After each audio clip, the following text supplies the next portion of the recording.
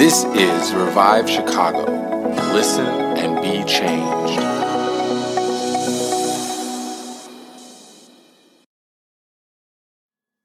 And I've been in the Old Testament quite a bit lately. So I preached a little two-part series on King Hezekiah a couple weeks ago. And then God has me right back in almost the same storyline.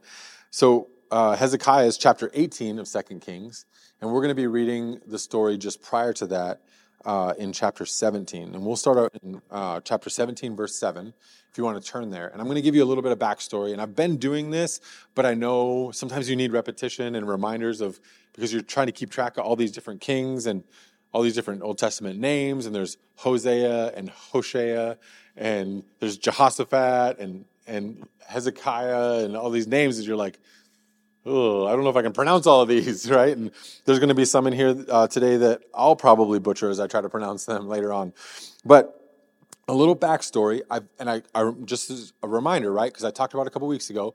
But at this point in time, what we think of as one nation, Israel, had actually split and become two. So there was the northern 10 tribes of Israel and the southern tribe of Judah. And Judah wasn't just Judah. Judah was comprised of the half tribe of Benjamin. So half the tribe of Benjamin stayed with Israel, half the tribe of Benjamin went with Judah. And then there was the Levites. And the Levites didn't have any allotted land. They were just called to serve in the temple, and they were supported by their ministry in the temple. So Judah remained not faithful to God, but they actually had faithfulness at times. So when you go and you read the books of 1 Kings and 2 Kings, they switch back and forth between Israel and Judah based on chronological order. So the time period that they reigned in. So sometimes there's overlap between the two kings. And so it would say, during the reign of so-and-so, this guy reigned in Judah. And then during the time of this king in Judah, this king in Israel reigned. And it goes back and forth between Israel and Judah. And that's why it flip-flops. And so if you go back a little further in time, everybody's kind of familiar with King David, right? So King David united the kingdom, united all 12 tribes. And then his son Solomon kept the kingdom united. It was very prosperous. And Solomon, see, there's the Old Testament names getting us mixed up. Then Solomon's son Rehoboam was too harsh and caused the kingdom to split. And when the kingdom split, that's when it turned into two kingdoms, Israel and Judah. Okay? So King Hezekiah was a righteous king, and he reigned over the southern kingdom of Judah. We're going to talk today a little bit more about the northern kingdom of Israel and some of the transition, because they never had a righteous king. Judah would have one righteous king and then a wicked king, and then two righteous kings and then two wicked kings. And it was it's not a true pattern, but just it never stuck. So there was several righteous kings in Judah that followed God, that tried to clean up the town, kick out the foreign gods, and live according to the law. Israel didn't even try. And so after a certain amount of time, God sent his prophets and said, you're about to be judged. You haven't been following me. You haven't been listening. So I'm sending judgment upon you. And Assyria came and attacked the northern kingdom of Samaria. It was also called Samaria. That's where it gets confusing sometimes. So it's the 10 northern tribes of Israel, but the Bible refers to them as Samaria. The corresponding archaeological evidence refers to it as Samaria. It was known at the time as Samaria. And then it was even sometimes called Ephraim, which was one of the 10 tribes. Okay? So don't get confused when you're going there reading it. That's a little history lesson and help. But anyway, God sent judgment on the northern tribes of Israel. So far Judah hasn't been touched, okay? And Assyria is God's tool, God's weapon, so to speak, to bring about that judgment. And it took Assyria 3 years. They laid siege to one of the major cities in Samaria, and they just encamped around it for 3 years until most of the people starved to death. And then they went in and attacked and took the city. It was so bad, mothers were eating their own children. I cannot even fathom being that hungry. And This was kind of normal. This is the type of thing that Assyria did to different people groups. And so we're going to start in verse 7 and find out why Israel was being judged. Because they were supposed to be God's people following Yahweh, right? Yahweh is another term, or God's official Hebrew name, I guess you could say. Anyway, chapter 17, verse 7 of 2 Kings, it says this. All this took place because the Israelites had sinned against the Lord their God, who had brought them up out of Egypt from under the power of Pharaoh, king of Egypt. They worshipped other gods and followed the practices of the nations the Lord had driven out before them, as well as the practices that the kings of Israel introduced. The Israelites secretly did things against the Lord their God that were not right. And so this is setting it up. So I gave you a little bit of the history, and now we're jumping into it. But what's happening is the author of Kings is telling us the story, right? And why did all this take place? Why did Assyria attack? Why did God allow Assyria to attack? Why didn't God protect his people? Like God's supposed to protect his people. Why isn't he protecting them? Because they're not living like his people for generation after generation after generation. They're following and worshiping other gods. God's like, how can I treat you like my people when you don't act like my people? When you don't even call me God? You don't serve me. Or you want to serve me and serve other gods at the same time. And so we'll jump back into it here. Verse 9. The Israelites secretly did things against the Lord their God that were not right. From watchtower to fortified city, they built themselves high places in all their towns. They set up sacred stones and Asherah poles on every high hill and under every spreading tree. At every high place they burned incense, as the nations whom the Lord had driven out before them had done. They did wicked things that provoked the Lord to anger. They worshipped idols, though the Lord had said, "You shall not do this." The Lord warned Israel and Judah through all his prophets and seers. Turn from your evil ways. Observe my commands and decrees, in accordance with the entire law that I commanded your fathers to obey and that I delivered to you through my servants, the prophets. But they would not listen, and were as stiff-necked as their fathers. Excuse me. They rejected his decree, as their fathers, and who did not trust in the Lord their God. They rejected his decrees and the covenant he had made with their fathers and the warnings that he had given them. They followed worthless idols and themselves became worthless. They imitated the nations around them, although the Lord had ordered them, "Do not do as they do." And they did things the Lord had forbidden them to do. So there's a couple lines in here that really stick out to me. It talks about all of the different ways that Israel had specifically not followed God, had not followed the law of God. And you can almost think of this as a judicial situation. Like a lawyer, think of the prophet as a lawyer bringing the accusation. Wrong word there. Bringing the accusation and saying, this is what's happening. And you've been warned, and you've been warned, and you've been warned. Now you're going to jail. Right? That's what's happening. And God had sent warning after warning after warning. Change your ways. Stop doing those things. I forbade you to do those. I said, don't act like the other nations. Why? Because if you act like the other nations, God has to treat you like the other nations. And they rejected the covenant.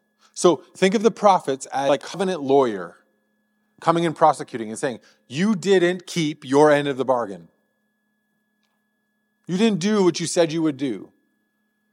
And most of us today are so far separated from covenants, right? Maybe people make the covenant of marriage, but they don't really even know what that means. And most of us think in terms of like a contract. So the closest we could come is like, in our modern terms, would be a contract where you signed the dotted line and you said you're going to pay your mortgage by X date, or you're going to buy this business and you've got the funding and da-da-da. And there's a contract that tells you what you have to do and how you're going to keep it, or we're going to bring a lawsuit against you. If you don't keep your side of the bargain, we're going to bring a lawsuit against you. If you don't keep your side of the bargain, we're going to come foreclose on your house. Stuff like that. But a covenant is even deeper, bigger than a contract. A covenant makes you family. That's what a covenant was in biblical times. And so the closest iteration we have of that in modern times is the covenant of marriage, right? Which most people still treat as like a contract or something. They're like, well, I can get out of it. I just got to sign some papers and get out of this contract. But when you sign something, so to speak, in the Bible times, when you make a covenant, it was like payable on death. It's like if you don't keep your side of this, if you don't keep, like, you're not acting like your family. You're rejecting the terms that we agreed upon. And God said, I'm going to rescue you. Remember, they're going all the way back to Egypt. They mentioned Egypt, right? So God's going all the way back to Egypt. And he's like, I rescued you. I promised you I would be your protector.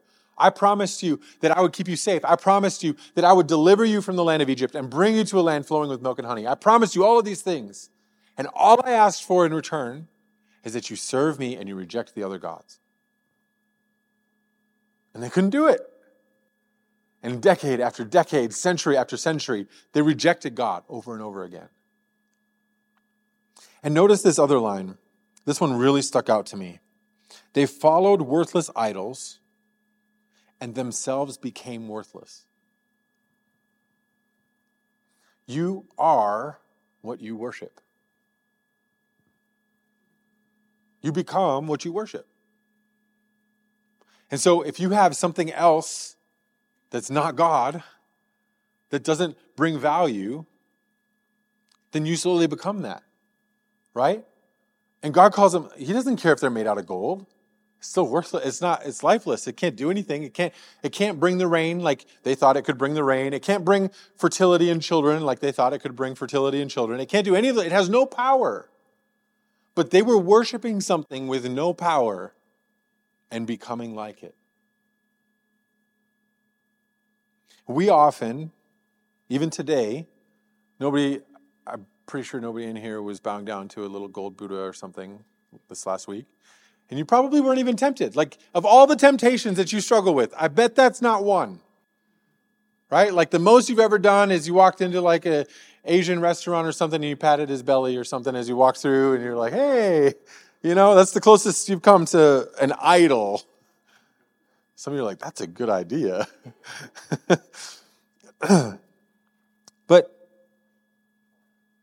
since that's not our temptation, we've got to put it in terms that we're used to. What's the worthless idols that we kind of bow down to? And there's many. But I feel like we have to kind of name them a little bit and recognize them.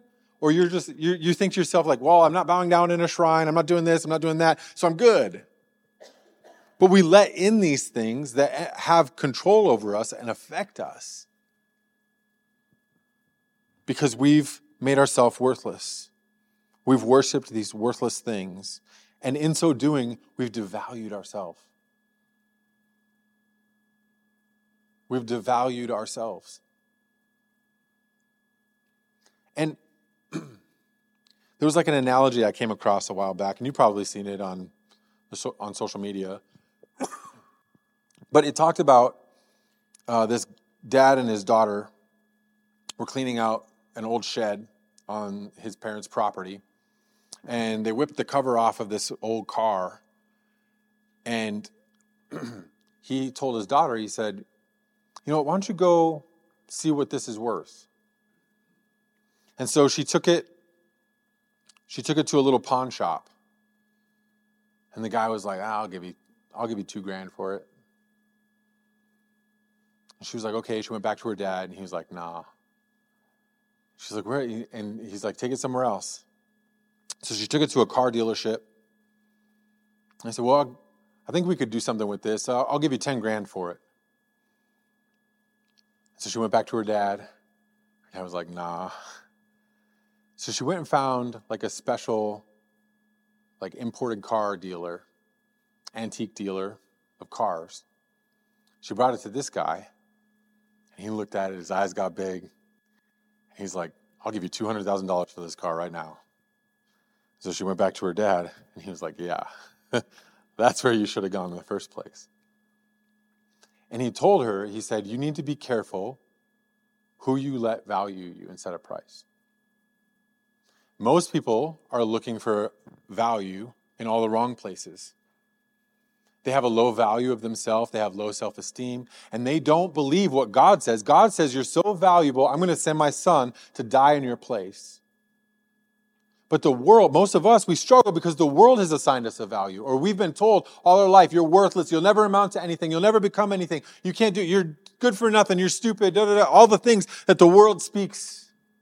That sometimes parents in their anger say, that teachers say, that mean the bullies and everybody else, the things that were spoken over you, and you let the pawn shop dealer say your value instead of the God of the universe who created you and paid a price, the highest price.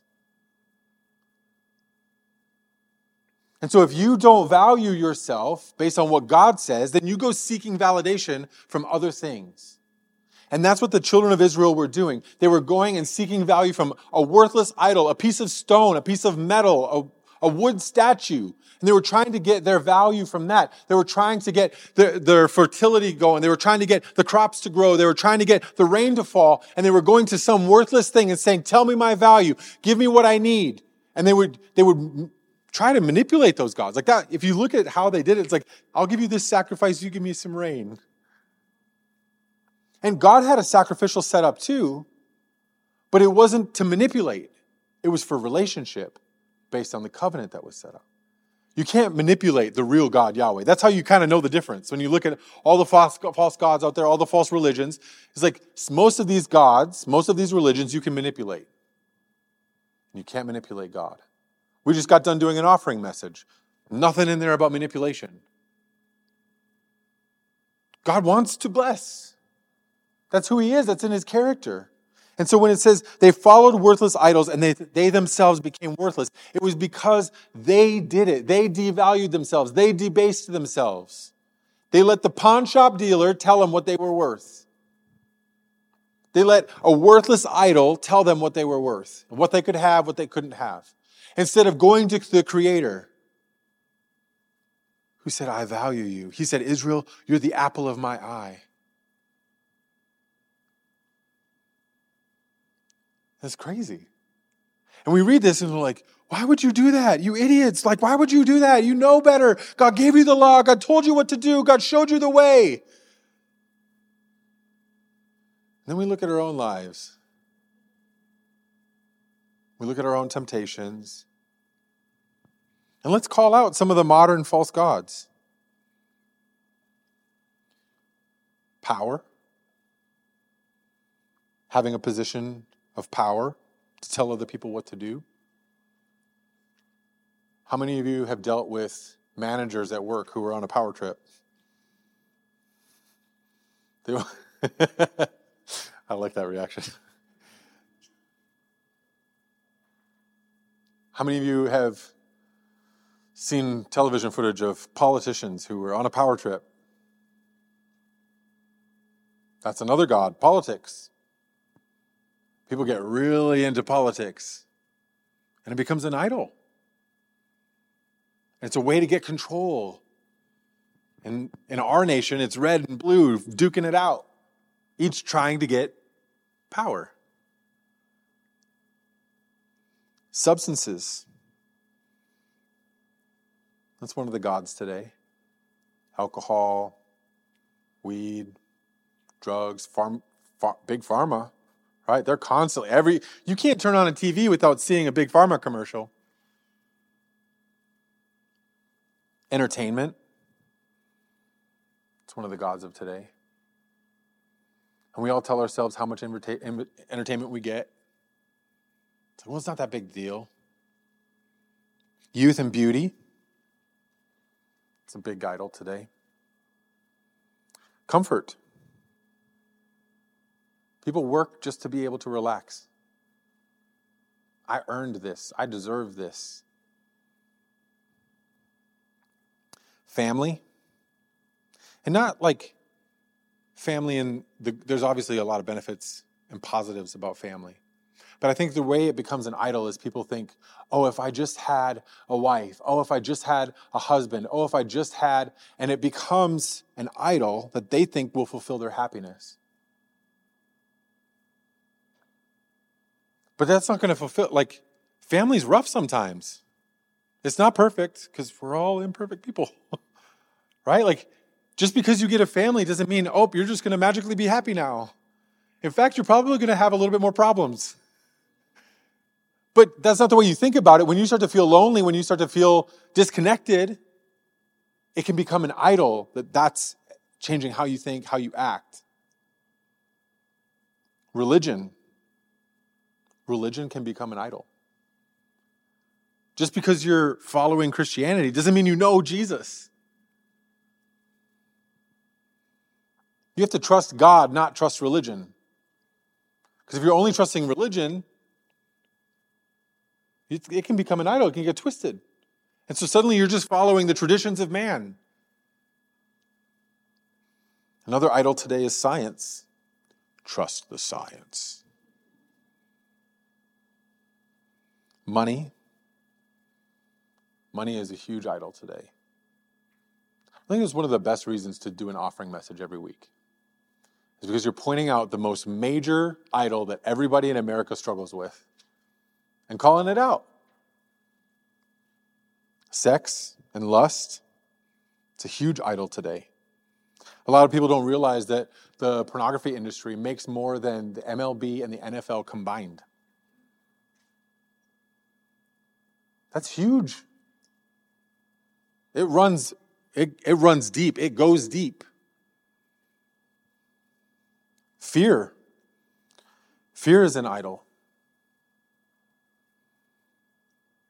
We're like, well, I'm a person of faith. But then you make actions based on your fears. And those fears control you and tell you what to do. Tell you where to go. Tell you how to spend your money. Social media has become a huge idol. People give hours and hours and hours every week to that.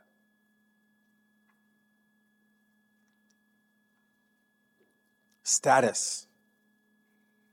Status is a huge idol. People want to be looked at. It kind of goes hand in hand with power. But it's a little different in our social media age because it doesn't always come with power. It's just like, I want those likes.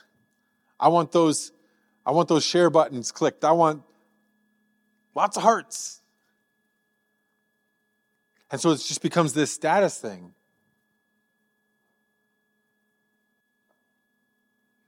And probably the biggest of all, and probably the root of all of these, if you could summarize all of these different idols I just named, they come back to self, the God of self. Every one of these idols that I just named all put self first. And this is where it's deceiving because you don't think of that as an idol. You're like, well, I'm not trying to put myself on a pedestal. I'm not trying to get anybody to worship me. But where self becomes an idol is anything that comes between you and God. And if you are protecting yourself, thank you. I will take a sip of that. And I'll just make you all watch me.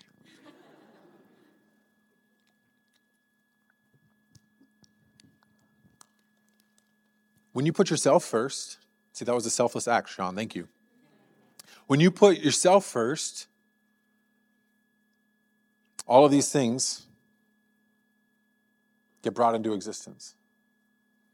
And it's weird because you're trying to promote yourself, but you're actually devaluing yourself.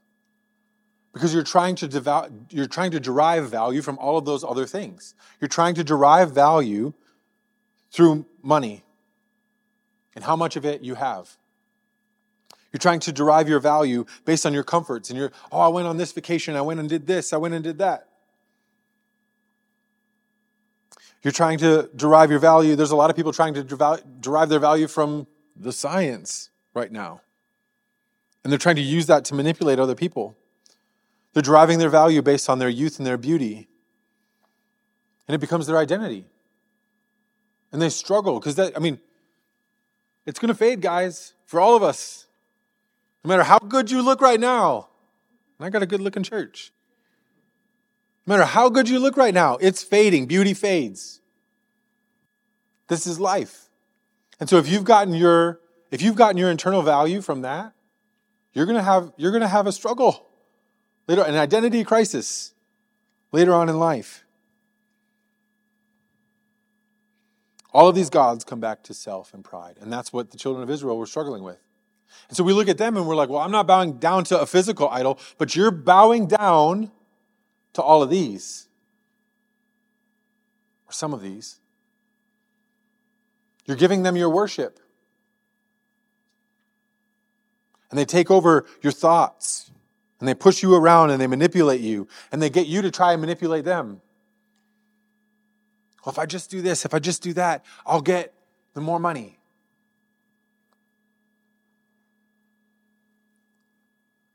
And we're actually in the same pattern that the Israelites were in. It just looks different in our day.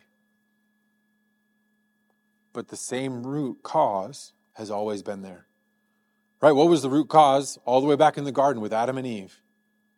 Pride and self. What's the reason the enemy got kicked out of heaven? Pride. He thought he was greater than God. He thought he knew more than God. So let's get back to reading here a little bit. But keep that verse in mind. If you follow worthless idols, you yourself become worthless. Does it mean you're actually worthless? No, God has a value for you. But if you're not seeking Him first and getting your value from Him and who He says you are making yourself worthless in your own eyes. And then what's your natural inclination? To try and rescue yourself, save yourself. Got news for you. You can't. That's why Jesus came. He came to rescue you because you can't. He came to save you from your selfishness and pride because you can't, because I can't. We needed a Savior. Israel needed a Savior. They point us to Jesus. Every story you read, you're like, wow, that makes me think of Jesus. It's crazy. Let's jump down to verse 18. So the Lord was very angry with Israel, and He removed them from His presence. Only the tribe of Judah was left, and even Judah did not keep the commands of the Lord their God. They followed the practices Israel had introduced. Therefore, the Lord rejected all the people of Israel and afflicted them and gave them into the hands of plunderers until He thrust them from His presence. Now, His presence in the Old Testament mind was usually centered on the temple and God existing in kind of space-time at a certain location. But now, as believers under the new covenant, His presence looks a little different because we always have access to Jesus. He said, I will be with you always, even to the end of the age. God's presence is everywhere. But if you've been around church for any length of time, you've probably felt moments where He felt closer. And you've sensed that manifest presence of God. And you're like, whew, this is amazing. And it made you want to sing louder. It made you want to bow down. It made you want to jump up and down. It made you want to lift your hands. Like you experience God's presence and it's euphoric. It's powerful. It's life-changing. And as believers, we're supposed to live in that constantly. And the pattern, going back to the Old Testament, is God removed them from His presence. Now, today, God withdraws that presence when you start to walk out from under it. He's not going to thrust you out of the garden like Adam and Eve. He's not going to thrust you out of His presence like He did Israel. He's going to withdraw from you because He's an umbrella. He's a covering. He's a protection. But it's this weird thing where like, yeah, He's kind of withdrawing from you, but it's actually you walking out from under that umbrella. And then getting mad because you're getting wet. It's like, I can't help you. I can't protect you. If you don't trust me, if you don't rely on me, if you don't seek me first, then how can I add all these things? Our job as believers is to seek first the kingdom of God and all things will be added. When you seek Him first, that's what happens. Israel here did not seek the Lord first. And the punishment was disconnection from the presence of the Lord. Let's jump to verse 24. So the king of Assyria brought people from Babylon, Cutha, Ava, Hamath, and Sepharvaim. I think I got that right. And settled them in the towns of Samaria to replace the Israelites. So Israel, I just explained to you how Israel got conquered by Assyria. Assyria came and deported them, and then they brought other people into their spot to settle the land and the town, take over the crops and the farming and whatever else. So they took over Samaria, and they lived in its towns. And then let's jump down to, I just know I'm going to bog you all down if we read this whole, it's a long chapter. So I tried to okay, we're going to skip certain parts here just so we don't get bogged down. So verse 29. Nevertheless, each of these national groups made its own gods in the several towns where they settled, and they set them up in the shrines. And the people of Samaria had made at the high places. The men from Babylon made Succoth-Benoth, and the men from Cutha made Nergal, and the men from Hamath made Ashima, and the Avites made Nibhaz and Tartak. That's a weird name for a god. And the Sepharvites burned their children in the fire as sacrifices to Adrimelech and Animelech, the gods of the Sepharvaim. They worshipped the Lord, but they also worshipped all sorts of their own. They worshipped the Lord, but they also appointed all sorts of their own people to officiate for them as priests in the shrines at the high places. They worshipped the Lord, but they also served their own gods in accordance with the customs of the nations from which they had been brought. So you see this transition. It used to just be the children of Israel. The children of Israel were supposedly worshiping Yahweh and all these other gods. And then the people that get exported to Israel come and settle in the towns, and they bring all their gods with them. And then they worship Yahweh and those other gods. It's not exclusive in their mind. Today we're used to, especially here in America, we're used to monotheism. We're used to there being one God. It makes sense to us because that's our culture. So very few people, unless they're Hindu, usually, don't believe in a multiplicity of gods. We're used to there being God, Jesus. We're familiar kind of with Allah and the Islamic religion. And those are the three major faiths: Judaism, Christianity, and Islam. And so monotheism makes sense to us. One God. But you go back to this time period, and they believed in however many gods could rescue them. So they had a god for fertility. They had a god for rain. They had a god for crops to grow. They had a god for everything. And they worshipped all of these gods. And so then they move into this town, they move into this city, they move into Israel, and they're like, oh, Yahweh? Okay, we'll add him too. And it made sense to them. But the writer of Kings is pointing out that they're serving God and something else. And this is the temptation for Christians, but we don't put words on it. We don't put a name on it because we don't think we're worshiping idols. And so you're listening to me a little bit and you're like, well, you're kind of going overblown here a little because none of us are worshiping idols. None of us, we're all here worshiping. Didn't we just get done singing songs to Jesus? But here's the catch, guys, is the struggle that they had was they just added Yahweh to their other gods. He wasn't first. He was just one of the gods. If I need you for this, I'll sacrifice to you and you'll take care of me. And we come to church on Sunday and we put Jesus first and we proclaim the name of Jesus and we sing how we love him. And then we go home and we serve the gods of self. The God of pride, the God of money, the God of sex. And so we're actually not just serving Jesus, we're serving Jesus and. It's not just Jesus that has our bow. It's all these other things. And for each one in this room is probably a little bit different. Your temptation is a little bit different. The things that catch you up, the things that you don't notice that you've been bowing to is different for each one of us. And so the main thrust of this message today is, what has your bow? Is it just Christ alone? Or have other things crept in and you didn't realize? And you've told yourself it's okay, or it's not that big a deal, it's not out of control, or whatever. But it's actually, if you're being honest with yourself, it's controlling your thoughts. It's driving your actions. It's driving how you talk to other people, how defensive you get about yourself. It creates projection, and you got to do things to show your status, to show your money, to show whatever it is. I think it's valuable in this day and age to ask yourself, why are you posting what you're posting? To get a like? Because you got something to say? Are you just trying to get validation from other people because you need it? That becomes a guy. It gets your bow because it becomes an addictive thing. And you see tons of people, like maybe it's not your thing, but you see tons of people today that are addicted to those hearts. And they need that validation, and they need that constant validation.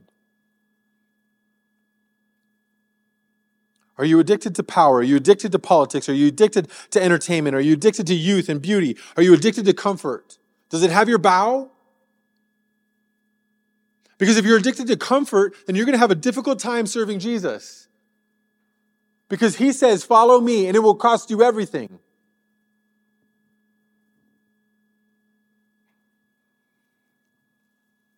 And all of those things that we thought gave us value, all of those things that we wanted, all of that validation that we wanted, causes us to devalue ourselves.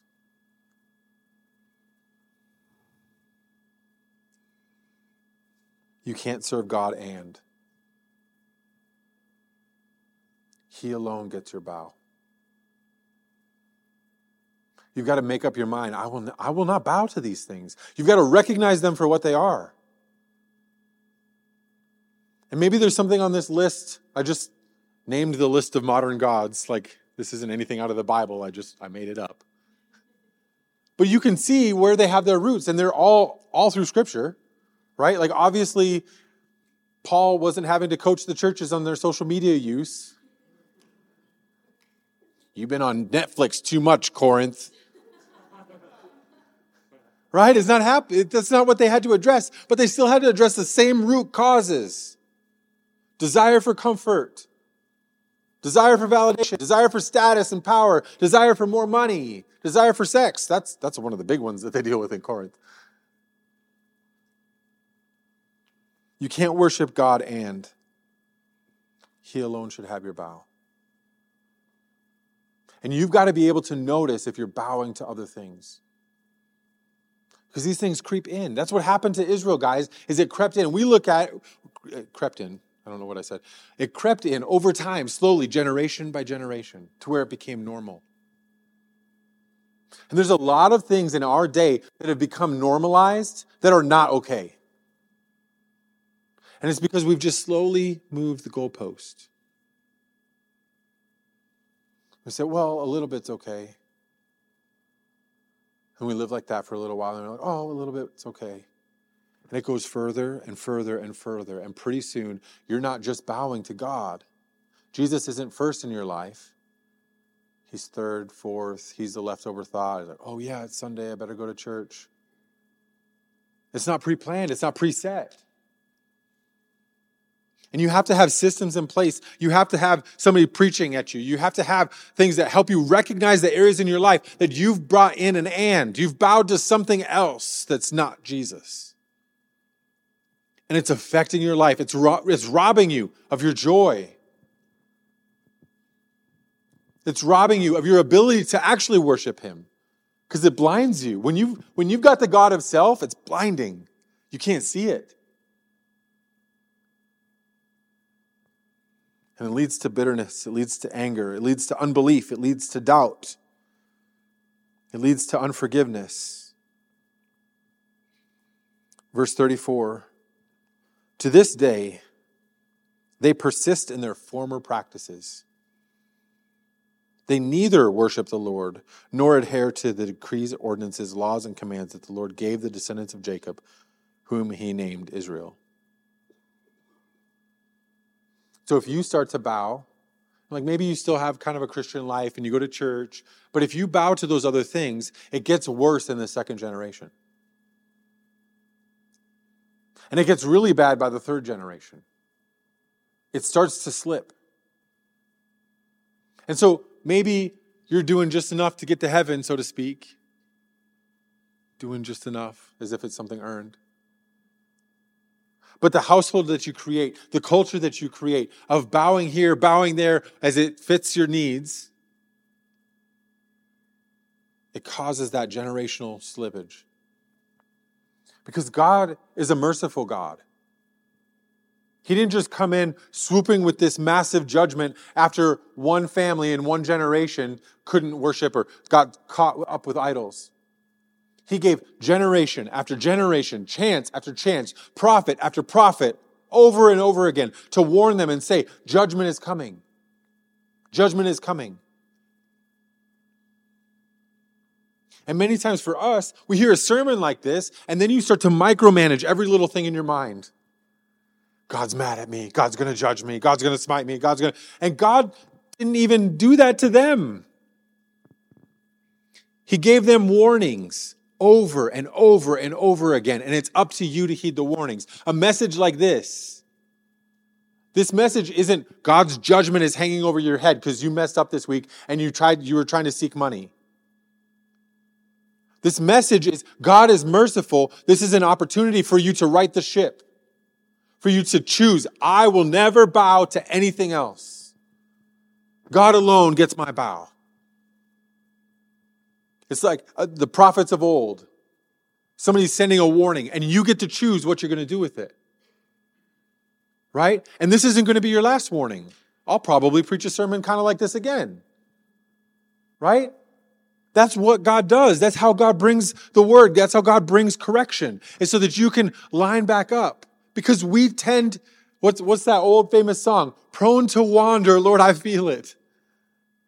Prone to leave the God I love. We're all prone to wander. You have to choose. You have to purpose in your life to protect your life from other gods. From slipping in certain areas. Maybe there's areas in your life that you just need to be a little bit more legalistic, so to speak. But you can't put that legalism on somebody else. Maybe this is a season in your life where you got to kind of clean up your finances and you've been spending too much money or you've been saving too much money and not actually trusting God. And God's asking you to do something with it. And so for the next 3 to 6 months, you need to make sure that that does not have your bow, that money's not taking over and controlling everything. But you don't get to sit there and because somebody else who has more than you are spending, and you assume, oh, wow, they got the idol of money over there. They got too much of it. Legalism is legalism when you're putting your rules on somebody else. But when God brings something to your attention and God corrects something in your life, that's not legalism. That's the Holy Spirit. And you take that and you be kind of legalistic about it because you've got to obey. You've got to do what he's saying to do. But it's not legalism for you if the Holy Spirit is prompting you. And if the Holy Spirit is prompting you, he's going to give you the ability to carry it out. He's not telling you for no reason.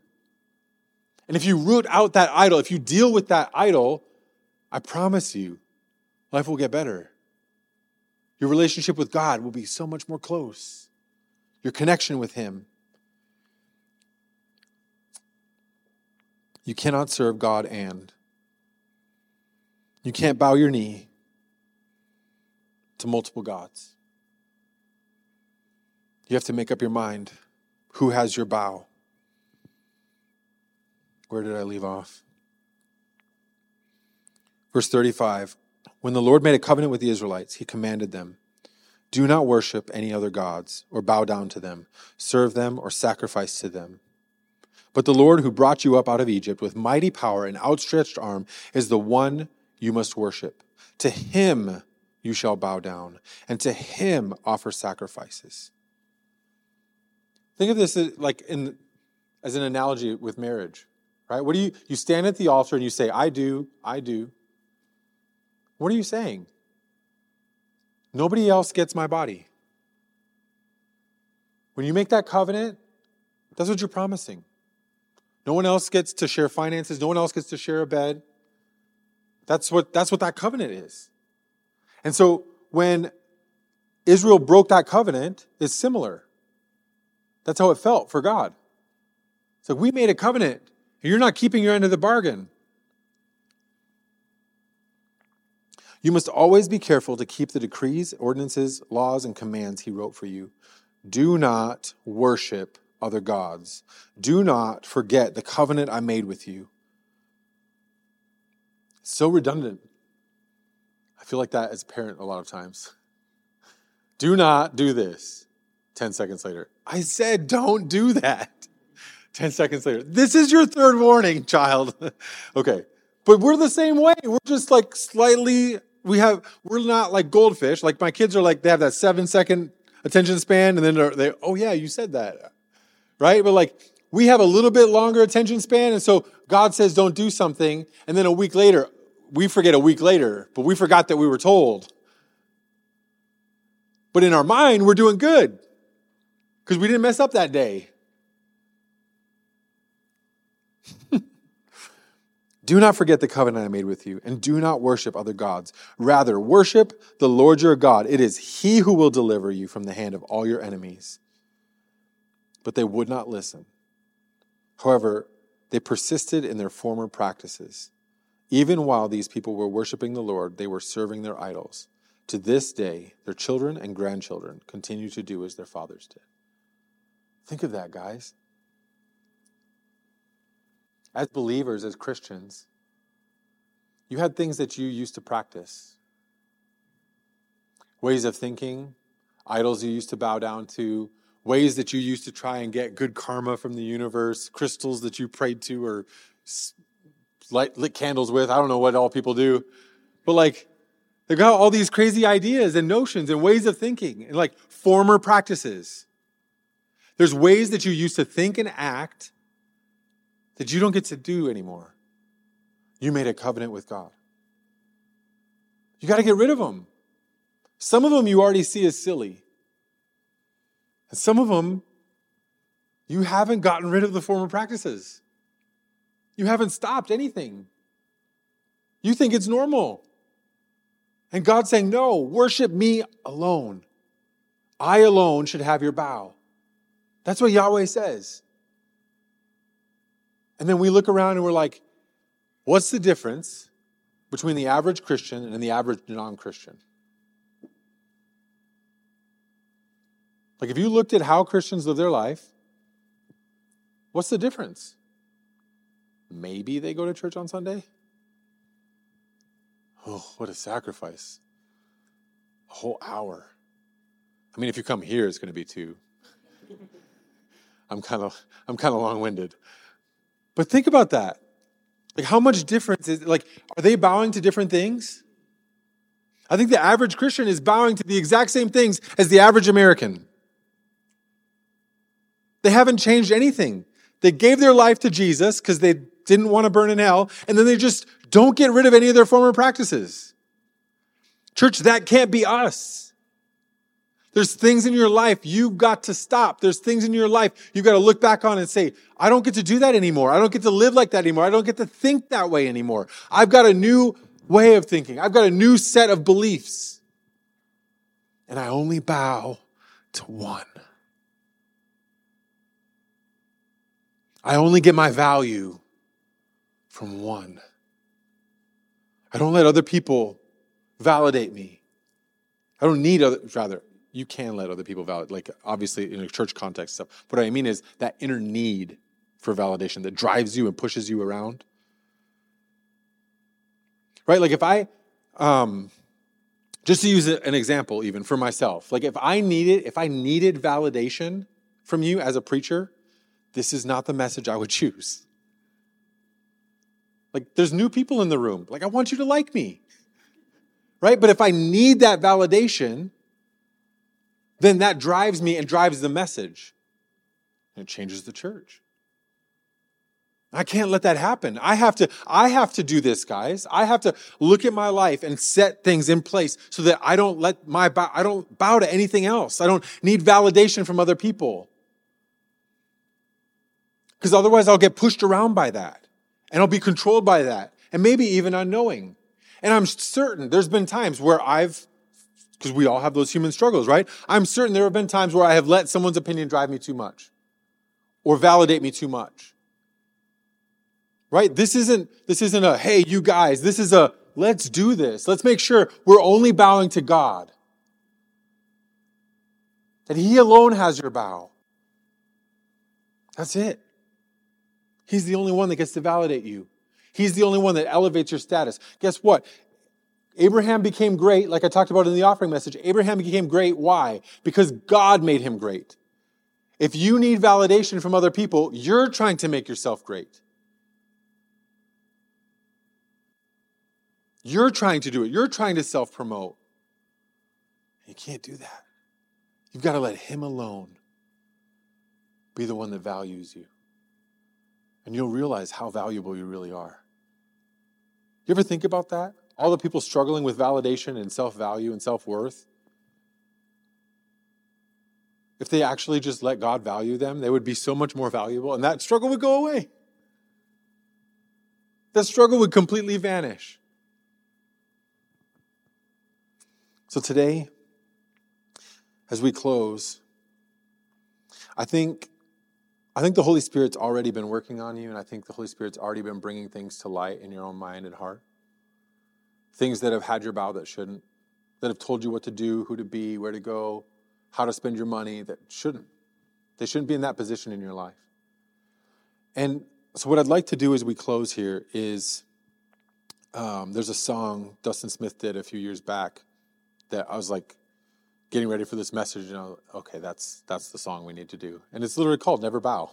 And it's a longer song, but I think there's going to be something the Holy Spirit does. So I want to invite us all up here to the altar and just stand together. If you're new and it's uncomfortable for you, don't feel like you have to, but I think it could be a really powerful moment for you.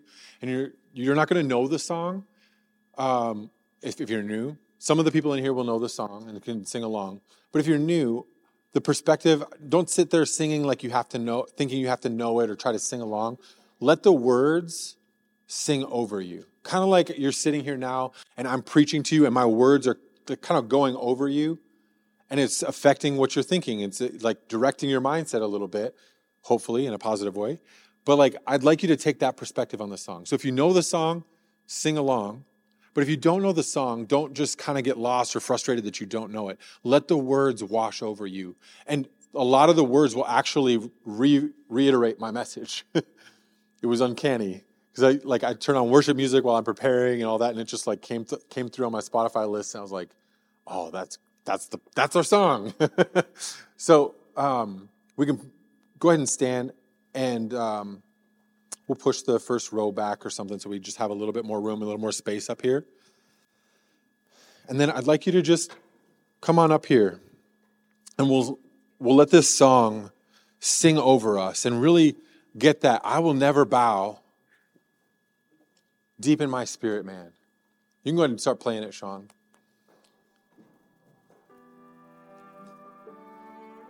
And we're going to proclaim this into the airwaves. And as you'll pick up on a couple of the lines. Feel free to jump in and sing. I have faith Tom, do you mind hitting beyond what I can see. When doubts and fears arise inside of me,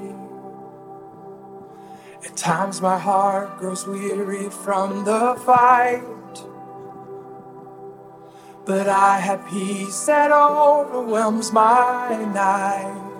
'Cause I've seen the mountains move with just a word of truth.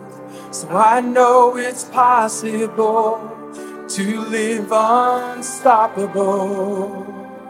So toss me to the raging sea or throw me in the fire.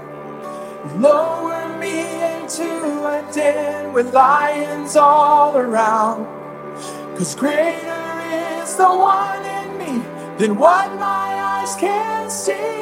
I know the enemy screams loud, but I will never bow. Oh.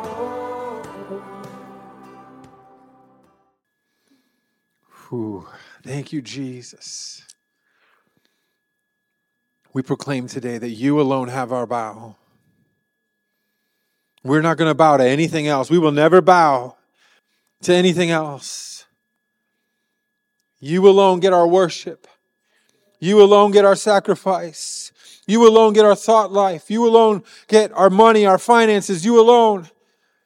Jesus, all of it is for you. You're first. You're foremost. We're not trying to get it from anyone else or anywhere else. Jesus, you alone. You alone have our bow. We thank you for it, Jesus. Would you just repeat this after me and say, Jesus, my life is yours. Everything I am, everything I have, it's yours. You alone have my bow. You alone have my worship. And to you alone, I give my life. In Jesus' mighty name, amen. Amen.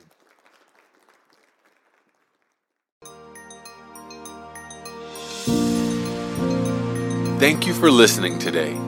Now it's time to put your faith into action by applying this word to your life. If you'd like help taking your next steps with Jesus, contact us at revivechicago.church.